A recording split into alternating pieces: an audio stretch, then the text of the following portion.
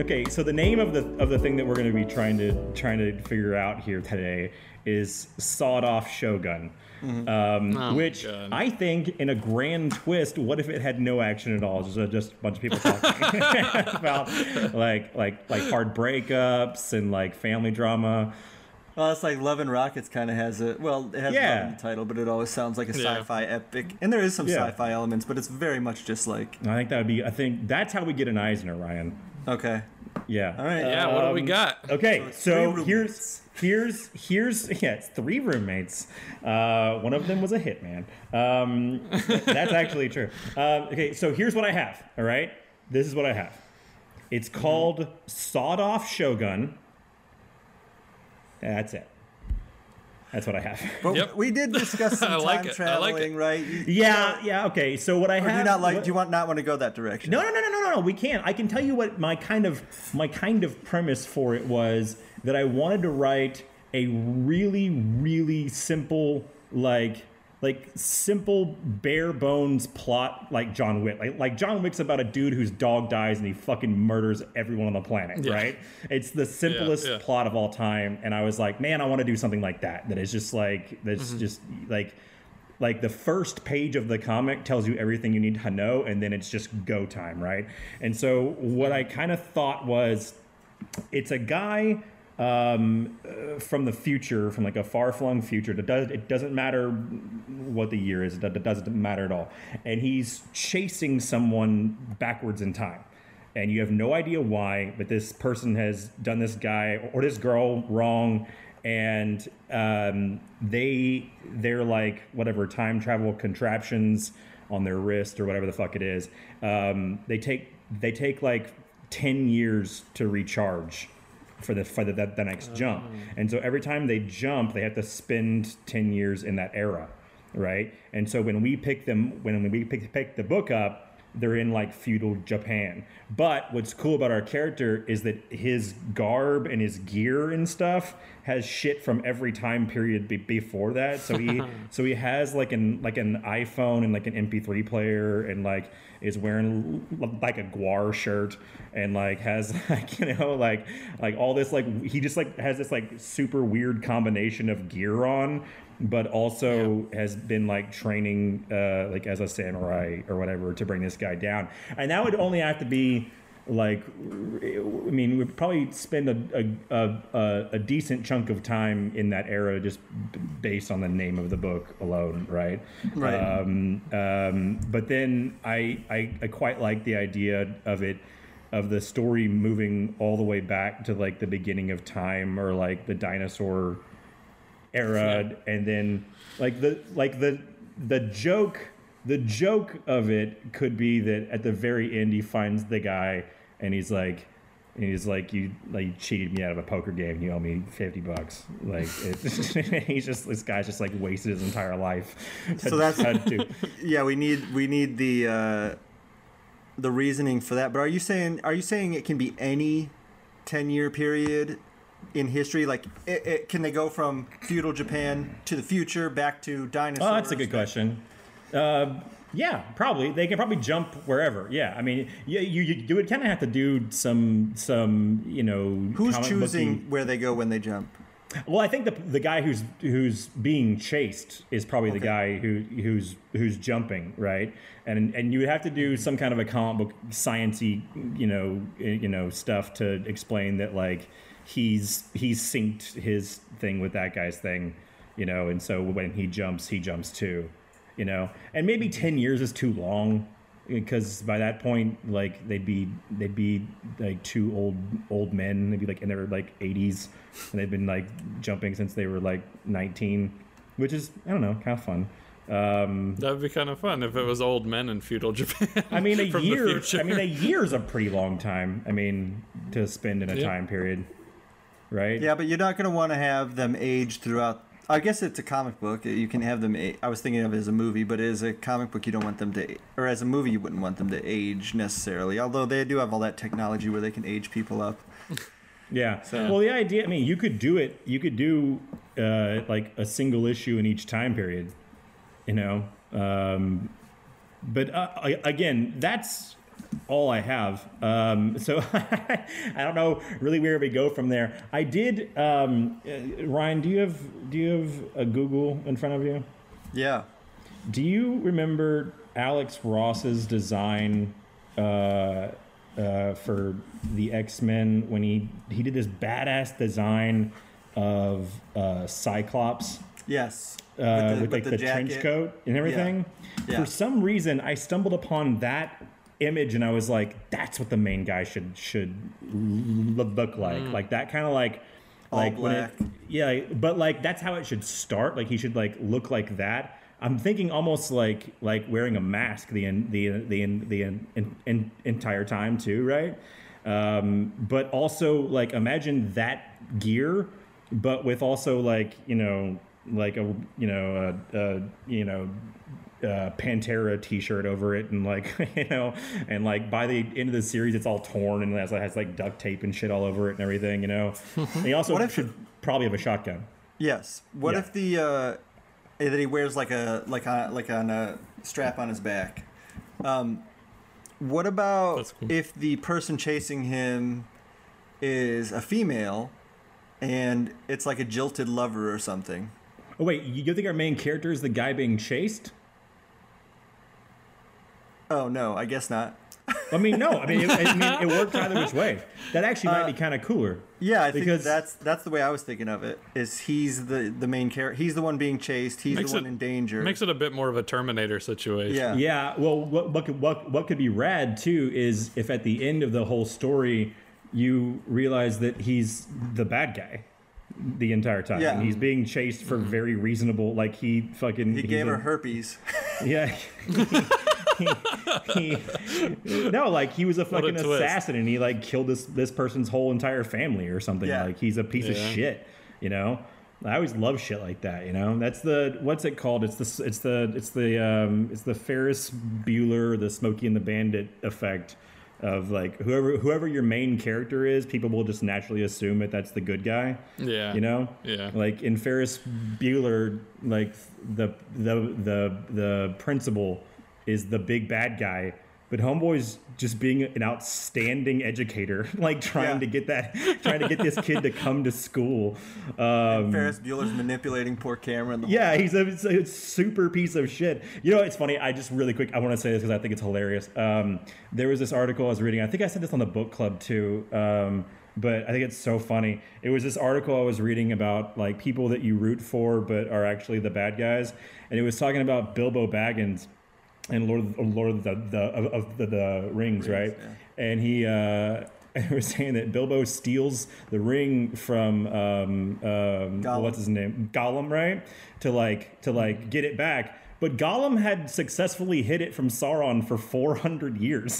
like Gollum was doing a phenomenal job of keeping it a secret. It only ever got on Sauron's radar when they stole it and started to try to fuck around with it.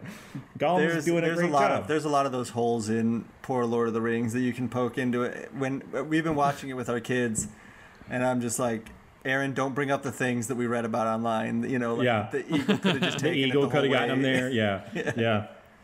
I'm always struck by they made 10 rings, but only one of them has powers, and like the other rings don't do anything.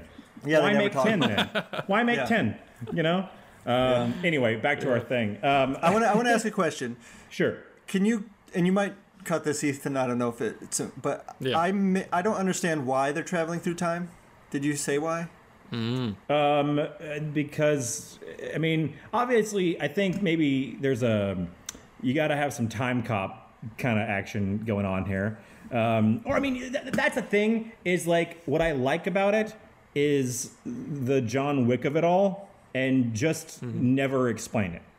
Just like they're jumping through time, and they just have this technology, right? But then you can get into your John Wick 2 and your John Wick 3 where you start explaining everything and things get less fun. So every time they get somewhere, then the person that's chasing is going to spend, because they're not gonna jump into the same place on Earth. So that person's gonna spend their time catching up to them. And they have to figure out that somebody's chasing them the main character figures out somebody's chase, and then they always jump just before that person gets them, or just when a fight starts. Is that correct? Yeah, or I mean, you can play it a different way every jump, right? Right. Like, you know, you can absolutely do that moment when, like, you know, they're just about to fucking die and then they jump, right? Because you could definitely have a point where they just end up like 2 feet away from each other and they just keep fighting and jump again. Yeah. Well, I love the idea that if you're following one of the characters, like if you're following the chaser and you're seeing them train up in feudal Japan or whatever, you're not seeing what the other one is doing. So they could be training in a totally different way, and then when they meet up, like they're like shocked by each other's like skills that they've gained. Yeah, I kind of think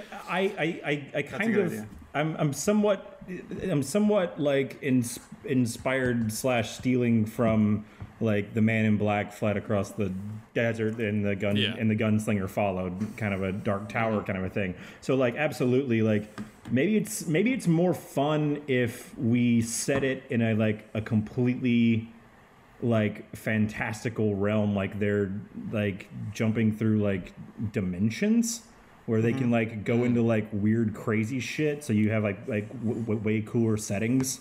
Go to the astral plane or whatever. Well, but like it's feudal Japan, but there's also like giant like dragons and like monsters and shit. It's like alternate reality type shit. Like they're exiles, right? Like the X-Files, you know. Sure. So it's like Quantum Leap, Exiles, Dark Tower type shit, you know. There's only so much you can do, though. There's only so much an audience is going to follow these characters if they don't know what their motivations are, right? So, like, it's a funny joke to say that, like, you won't find out why they're chasing each other until the last issue. But if I'm reading that book by issue 3, I'm just like, why is anybody doing anything? Like, I don't care. Yeah, that's a big thing that I always think that about comic series that, you know, are new from the ground up. I always liked it when Vertigo used to do this, it seemed like, where they would get the writer to give them their first 6 issues pitch, and then they'd be like, all right, get that all in issue 1. Yeah.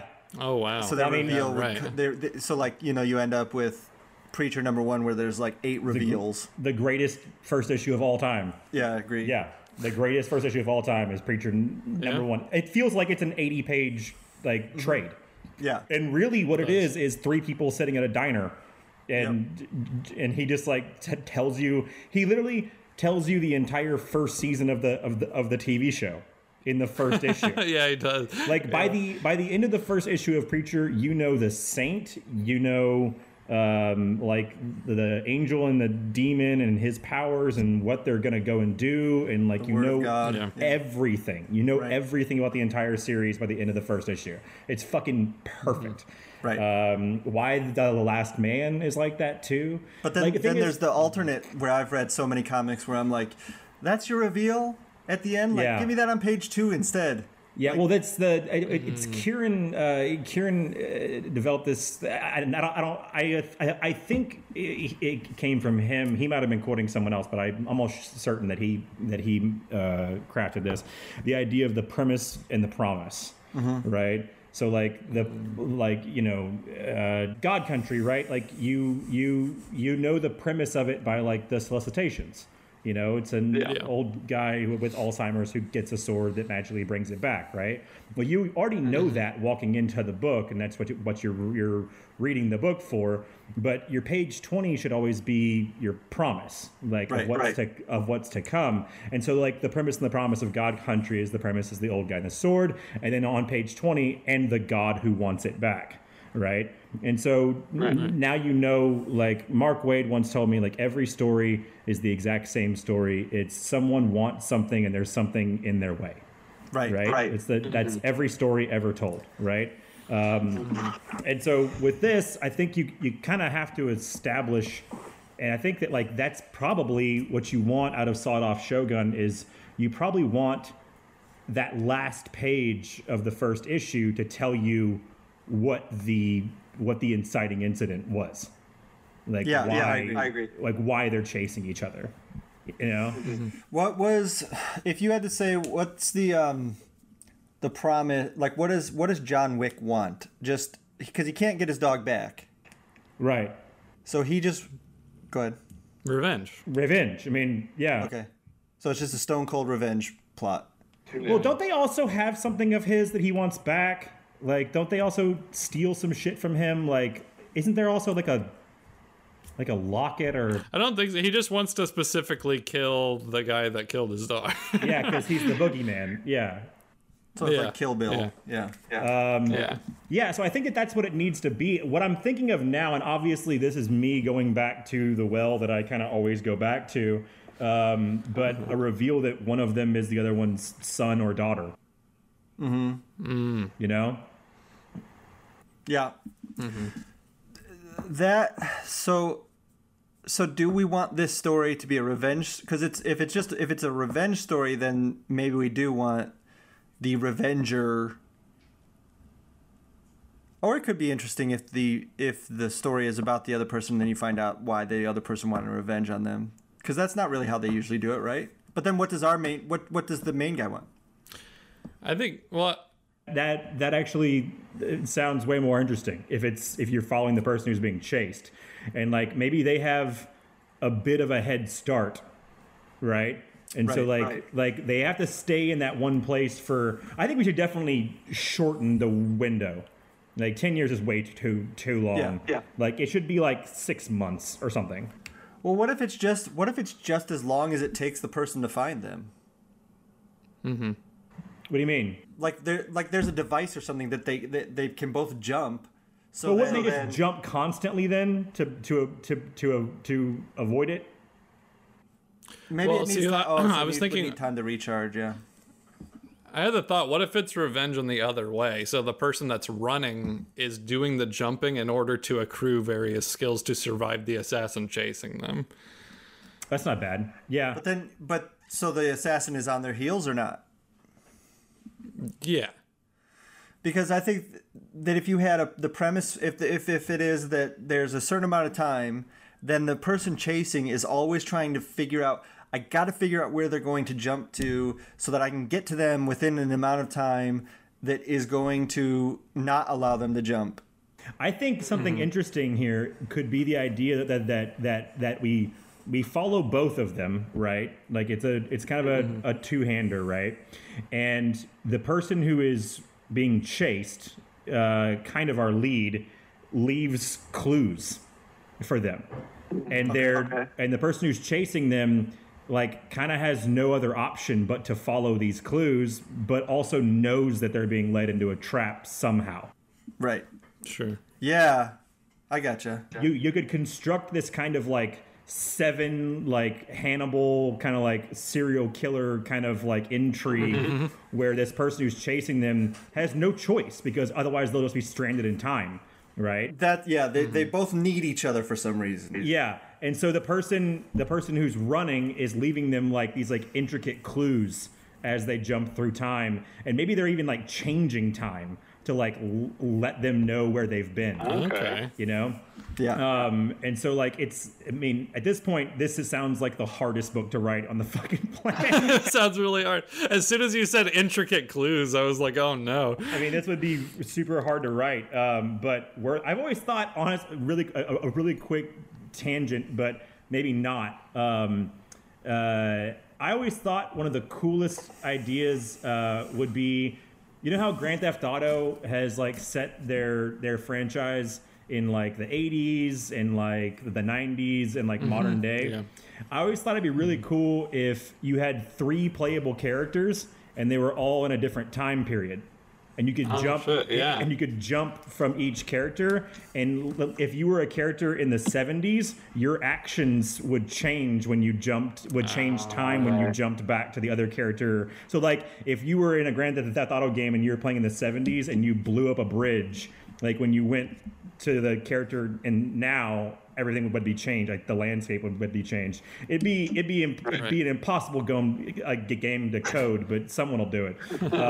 But that could be cool. Like if they're going through time and they're changing things as clues, like kind of a catch me if you can through time kind of a thing. Yeah. Mm-hmm. There's have you either of you read that 13 Lives of Harry August, or some, I can't remember how many lives it is. Have you heard of that?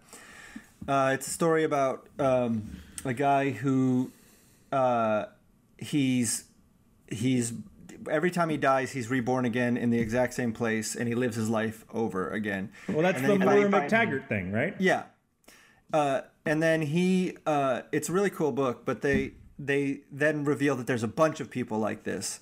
And then one of them is hunting him down, but doesn't know where he's born, doesn't know his real name because he was a bastard child and all this stuff, and he's got to hide that. But that's a similar thing happens where they leave clues. I don't know where that gets us, but but there's something to that where they leave so that they can sort of navigate around. I don't know. Cut that out. Interesting.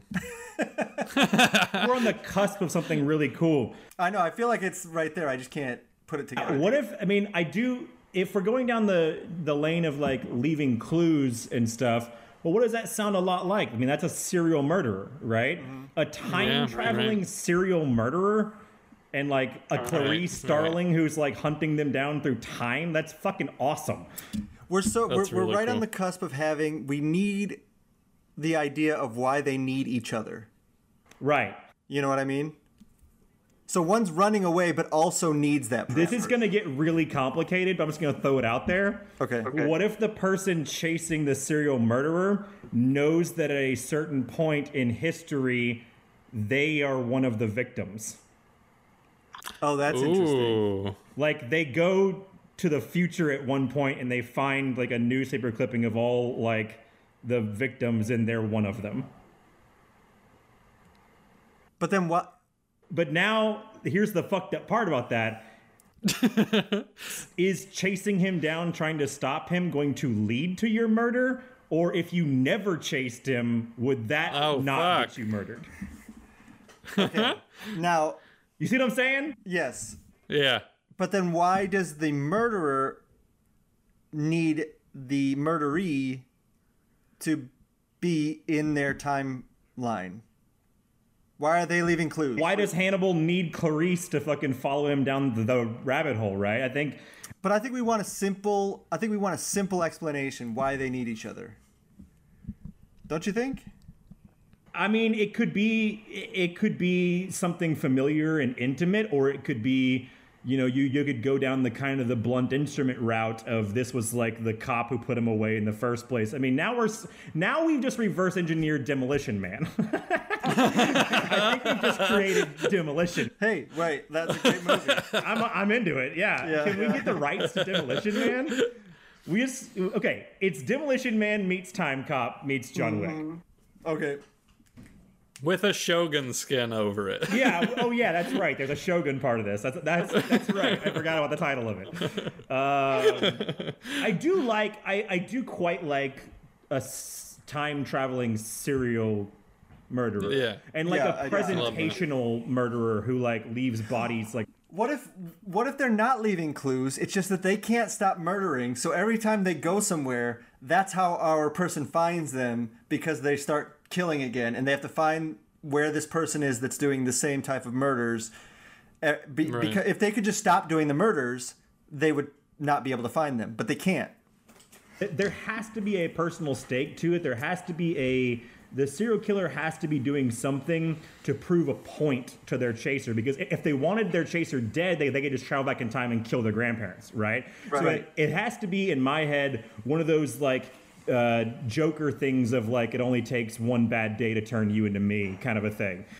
Right. Or I'm just, look, I am smarter than you, I'm better than you, so I like fucking with you. What if the grand reveal at the end of it is that the serial murderer takes them all the way back to the future that they started at, and at the beginning of the story, that future is this horrible dystopia, and it's like really shitty and like horrible Mad Max times, and then after all the murdering is done, they go back and it's perfect. And the serial killer, like, through all these strategic killings, he fixed the future.